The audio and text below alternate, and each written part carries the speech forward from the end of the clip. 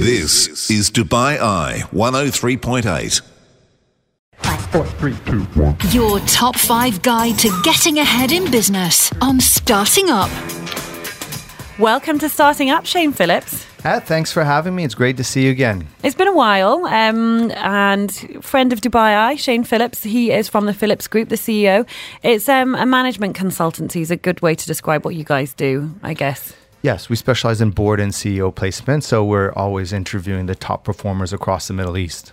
So, before we get into these tips, Shane, what's your take on the whole dressing and I thought I was going to escape this. I thought I was going to get away with this. But you bring it back to me. You know. But you can't escape this with that jacket and a pocket square that you have on. And we know which side you're on already. Yeah, well, see, I think that if you should dress for success, look like $1 million to make $1 million. And when you start to, I was just listening to what you're saying, if you're not facing a customer, you're not facing a client, then it doesn't matter. I really don't agree with that because, it's really about having a high self-esteem, about having the right self-confidence, about coming to the table and saying, hey, I'm a top performing professional. I'm in the top 1% for what I do. So you should dress like it. You should walk like it. You should talk like it. You should smell like it. And you should make it happen. So I guess for you, you're here today. You look very smart today, Shane. But I would say when I see you in the week, when you're during the working week, if you're ever on my show or anything like that, you are 3-piece suit kind of braces kind of guy. And I said that to George. George hadn't met you before. And I said, Shane, I know what Shane will say because he dresses and he takes how he dresses. Not only how he dresses, but living and breathing your professionalism. That's what you believe in. Well, I think a lot of people, when people are just saying, okay, if I'm in the office, I'll dress one way, and when I'm out, I'll dress another, then they're subscribing to a work-life balance philosophy, which means I have my life, it's separate from my work, and when you take that approach, you're automatically not going to be a top performer. So you really want to come to the table and say, my life's work, what am I going to dedicate my life to? What's my contribution to the world going to be? And I'm going to work towards that. So in that instance, when I walk down the street, opportunities will be passing me left and right, but I'm not ready for them because I'm dressed in my gym shirt. I might see a big CEO. I don't want to engage with him because I'm not dressed ready and I'm not looking smart. I'm not representing my personal brand properly. So you want to be ready for opportunities. When you sit on an airplane, when you sit in an elevator, when you're riding the escalator, there are people who have business for you, who have opportunities for you that could change your life, but you're missing them because you're only looking at opportunities when you're sitting at your desk in the office, and that's not how life works. Just one more thing before we move on to those topics. I guess you interview and you speak to lots of top CEOs in this region. You place them. How they appear to you, even in a casual meeting over a coffee, does that? Do you think about how they present themselves? Do you advise them on how to dress when they go meet potential prospective employers? Absolutely. So 80% of our communication is nonverbal. So part of it will, especially when a CEO is looking to make a job move, there will be a lot of expanding of the chest, fluffing of the feathers. They're definitely going to try to make themselves look better than they are. So we will look for signs of distress. So if someone isn't trimming their fingernails, if they haven't had their hair cut, if they didn't have a shower that day, these are signs that this person is under duress, but they will not admit that. They will tell you, I'm really happy where I am. Things are going great. I'm up for a promotion, when in reality, they're about to get sacked or terminated. And so we'll start to look at how they dress. Is your shirt pressed? Has your suit been dry cleaned? Are you wearing the same clothes for the last 3 days? So, we'll start to look for, are you disheveled or are you put together? You're pruning and grooming as a sign of what kind of stress levels you're under, right? So I think it does take into effect. And then also, if a person, especially at the CEO level, doesn't understand personal branding, then how will they be able to understand branding for their organization, right? Indeed. No, very good points. Shane, we're on the same page for probably once. And the single only time on radio, I think. It's more concerning when that happens. I know. Honestly, we never agree on anything. I'm completely on board with. Do get in touch if you have an opinion on that, 4001 or via the Dubai Eye messaging app. Also head over to Instagram and Twitter. We're running the poll there. Now, Shane, it is time to get into your top 5 tips, and we're going to start here. Number 1. So this is about reality does not exist. It's probably the most Shane Phillips phrase I've ever heard. Tell me what it means. So when you look at your reality, you can't be bound by reality. So, for example, if you take Arnold Schwarzenegger, he said he was going to win Mr. Olympia and become a multimillionaire, but the person who won Mr. Olympia before he did only made $1,500. So your friends and family around you would say it's not realistic that you're going to make $1 million when you win Olympia because the last person who made it, is $1,500, not enough for like 2 months' rent. So it's not realistic, right? So I don't think you need to be realistic when you set your big goals or you set your dreams. The point of a dream is that it's not realistic. If a dream was realistic, it wouldn't be a dream anymore. So I think you can't be bound by reality, but I think at the same time, you need to be in touch with reality. Okay, so I guess you're encouraging people to dream big, think big, and act big. Yes, and I think the other point is that you really need to believe in yourself and listen to your inner voice. So if you plant a maple tree in a forest of oak, it's not going to try to be an oak tree, And sometimes if you start trying to look at reality, you start looking around you and you say, oh, well, maybe I should have acorns and maybe I should be, but really you're a maple tree, so you shouldn't do that at all, right? So I think you really need to look inside more about where you're going in your life than what people are really doing is looking in the market and what can I get from the market and where can I go? Well, you're really going to find your success by looking inwards and being who you're really meant to be, not being what you think the market wants you to be. Oh, I thought you were going to say something, George. No.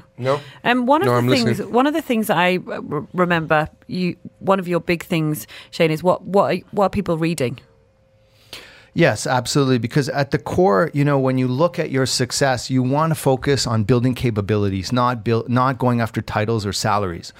Titles, salaries, these things can move. Focus on your capabilities. Focus on developing yourself as a professional. If you're in sales, what do I need? Where are my gaps? Am I losing on pitching? Am I losing on closing? Am I losing on prospecting? And then read the best books on closing, pitching, prospecting, wherever your gap is, right? And business is like being in, if you're in university, you can't get up in the middle of an exam and go over and look at the smartest kids' answers. In business, you're allowed to go and look at the smartest kids' answers. So know who the greats of your industry are, but more importantly, find out why they're great.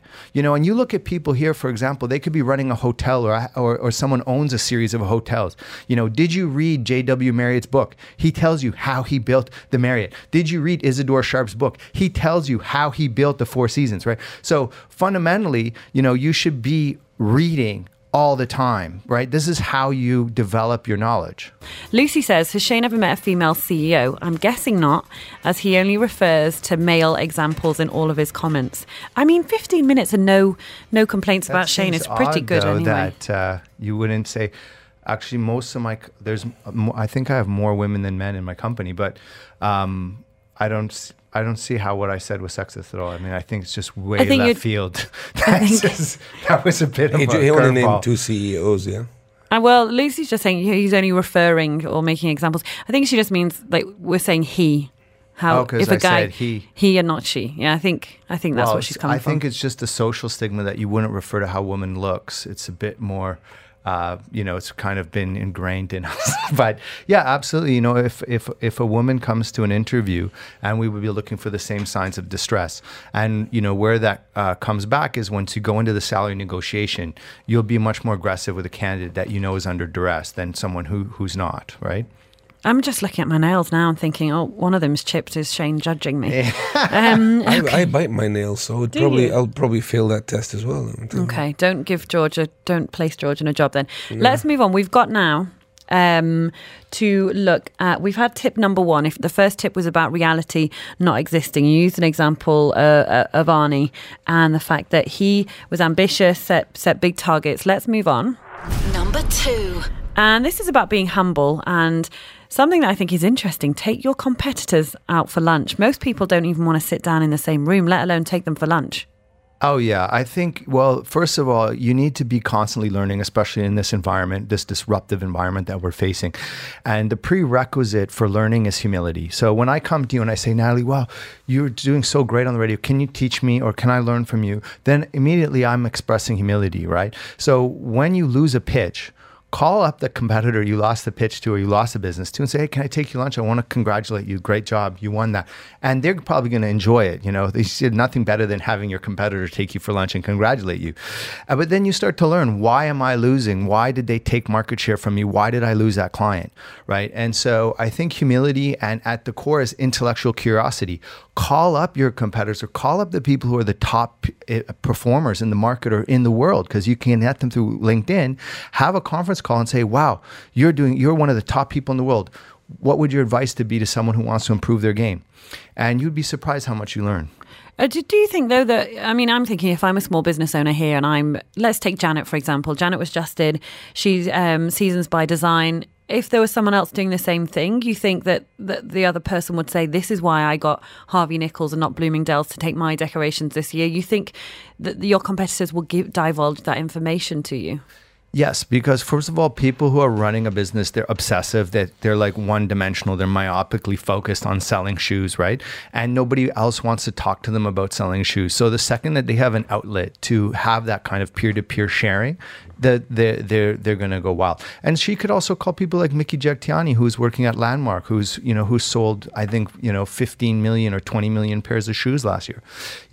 You can go and talk to the people. They will engage with you. If you call 10 people and 9 of them tell you, no, I'm not talking to you, but 1 out of 10 does, that 1 out of 10 will give you so much information. It's worth the 9 rejections. Is that something you consider doing, George?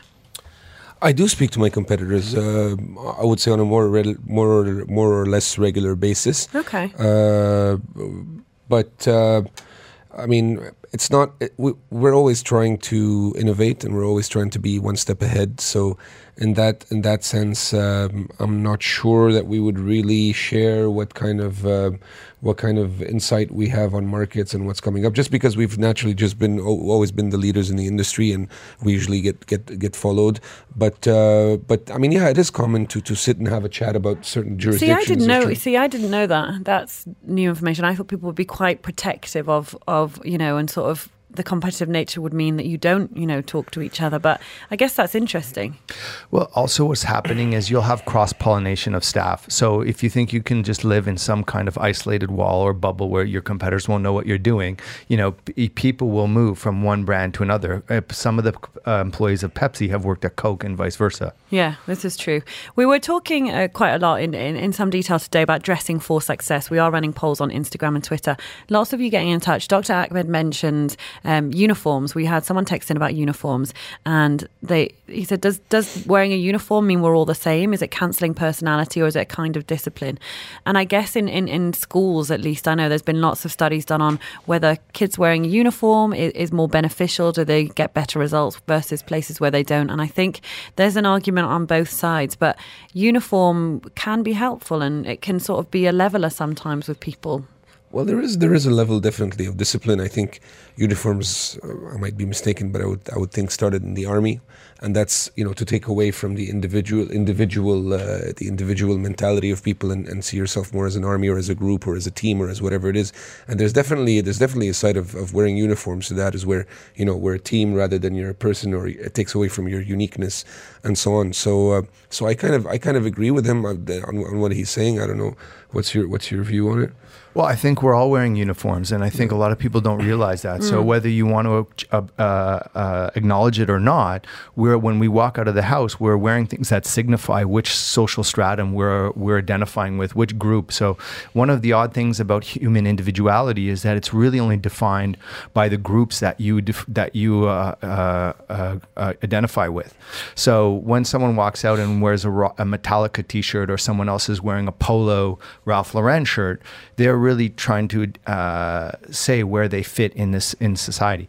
So, and this is what I tell a lot of young consultants as well, because when you're early career, you think you're at a fashion show and you're trying to match your cufflinks with your tie. And I'm like, listen, you're wearing a uniform. Look at what the top CEOs are wearing. You're going to find they're wearing a white shirt, red tie, right? Or a light blue shirt. It's just very limited. The suit is going to be dark blue, dark gray, or black, right? And so you are wearing a uniform whether you like it or not. And it's all about conforming, because as soon as you sit down to do a deal, you're trying to understand, Is he with us? Is he against us? Where is that bridge, right? Because we're all tribal. Every school has a rival school. Every city has a rival school, a rival city. Every country has its rival, So you don't want to be in the rival group. You want to be in the in group. So you want to wear the uniform. Okay, let's move on to Number 3. This is all about waking up early. And when you say early, Shane Phillips, you're talking about 4:30 in the morning. Yes. Well, I think it's just a proven fact that people who earn in the top 1% or top 0.05% get up early. They put in a few hours before anyone else comes into the office, right? And whether you can see the same thing with sports, it's not necessarily that you're going to earn more just because you're a genius. It's really you're earning more because you have worked harder. You have spent more time developing your capabilities. You have just logged more hours doing that activity. So you're more efficient, more productive, and more of an expert in that area. So getting up early is core for your success. And it's very rare that you're going to find someone that's sleeping in till 9 or 10 a.m. and is still going to be operating in the top 1%. Okay. If you're waking up at 4:30, what time are you going to bed? You're just going to bed around 10 a.m. 10 p.m. Wake up at 4:30, bed by 10. I've done everything I need to do. I'll sign up for that any day. Yeah. But if you look at from 5, so then if you're working from 5 a.m. to 9, you're putting 4 hours extra in a day. And that's 20 hours extra a week. That's so every 2 weeks, for an average person works 2 weeks, you're working 3. So it's very difficult to compete with someone who's driving at that rate. Okay. Number 4. Now, this is the pillar of all 5, I think. Stay focused. Yeah, I think focus is core, right? Because a lot of people go and they do their MBA and they have what I call MBA-itis, where you think that because you can understand that in this geography they don't sell blue widgets, and if we sold blue widgets we'd make money. That's not really what business is about. Business is more about managing risks and being able to move your product through a value chain, and that takes years and years and years to really understand how a market ebbs and flows and how your product or market is going to react in a bear market versus a bull market, and all of those nuances. So really staying focused. And when you look at the highest paid CEOs, whether it's here in Dubai or it's anywhere in the world, you'll generally see that they have had one job. Like right now, Bob Iger is getting a lot of attention as the CEO of Walt Disney. He's never applied for a job. He started as a weatherman for ABC. Disney bought ABC, and he's moved his ranks up. You look here, one of the big success stories of Dubai. There's so many, but one that we all have experienced is Dubai Duty Free. And Colin McLaughlin, who had set that up, he worked at the first duty free in the world in Shannon Airport. So he has a long history of retail, 45 years plus experience, right? So the second that you start shifting industries, you're losing that market equity, and you're never really going to get into that top 1%. And this is where very smart and highly capable people actually suffer more, because you went to Harvard, you're a very capable person. So you move into investment banking, then your friend gives you a job in private equity, and then you move into strategy consulting, and then you move into a family office.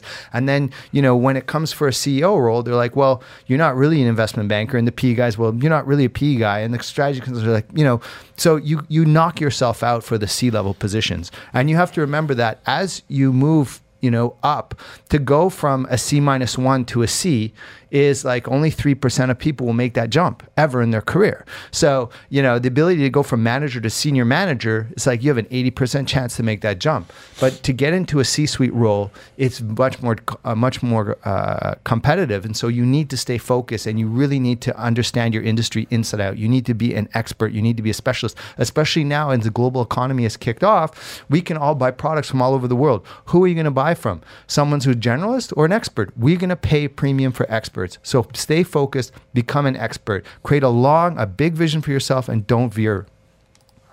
Number 5. Finally, have a larger than life vision for yourself. Dream big, think big, Shane. Yeah, I think the number one thing in the world for you, for your career, for your country, for anyone who's in a leadership role, and at the end of the day, in the bare minimum, you're taking leadership of yourself, is vision. So if I ask you, we're going to make a hamburger that's going to be the best-selling hamburger in the world, you're going to say, you need good beef, right? Fair to say. You Yeah. need good buns. You need good lettuce. You need good condiments, right? So I say, great. Well, you go in the market, the best-selling hamburger, this is a fact. So this is a fact. The best-selling hamburger in the world is a Big Mac. 69 million customers a day buy McDonald's. Now, anyone thinks that they have the biggest, best beef. No. But what really made them number one was vision. Ray Kroc sat down and he did not know anything about hamburgers. He was not the McDonald's brother. He was not the guys with the techno. He was simply the guy with the vision who said, we're going to build the biggest hamburger restaurant in the world. So, when you sit down and you say, okay, I want to be a musician, you say, oh, well, you'd have to have a good voice. You'd have to have, be able to play an instrument. Well, you look at Gangnam Style, okay? A lot of people wouldn't say he has the best voice, right? I haven't seen him play an instrument. I've never met him personally, but but what drove his success is that he said, I'm going to be number one. And he's the first artist to break 1 billion views on YouTube. You can't take that away from the guy. And at the crux of it was not capability. It's, what a lot of people don't realize is that you're the best and strongest competitive advantage you can develop in your life, in your career, in your business, for your nation is vision. And that's the easiest one that you can take, right? And it will trump talent. It will trump capability. It will trump resources. Okay, that's all we've got time for. Big thanks to Shane Phillips, CEO of the Phillips Group. Always a pleasure, Shane. Thank you. Thanks for having me. This is Dubai Eye 103.8.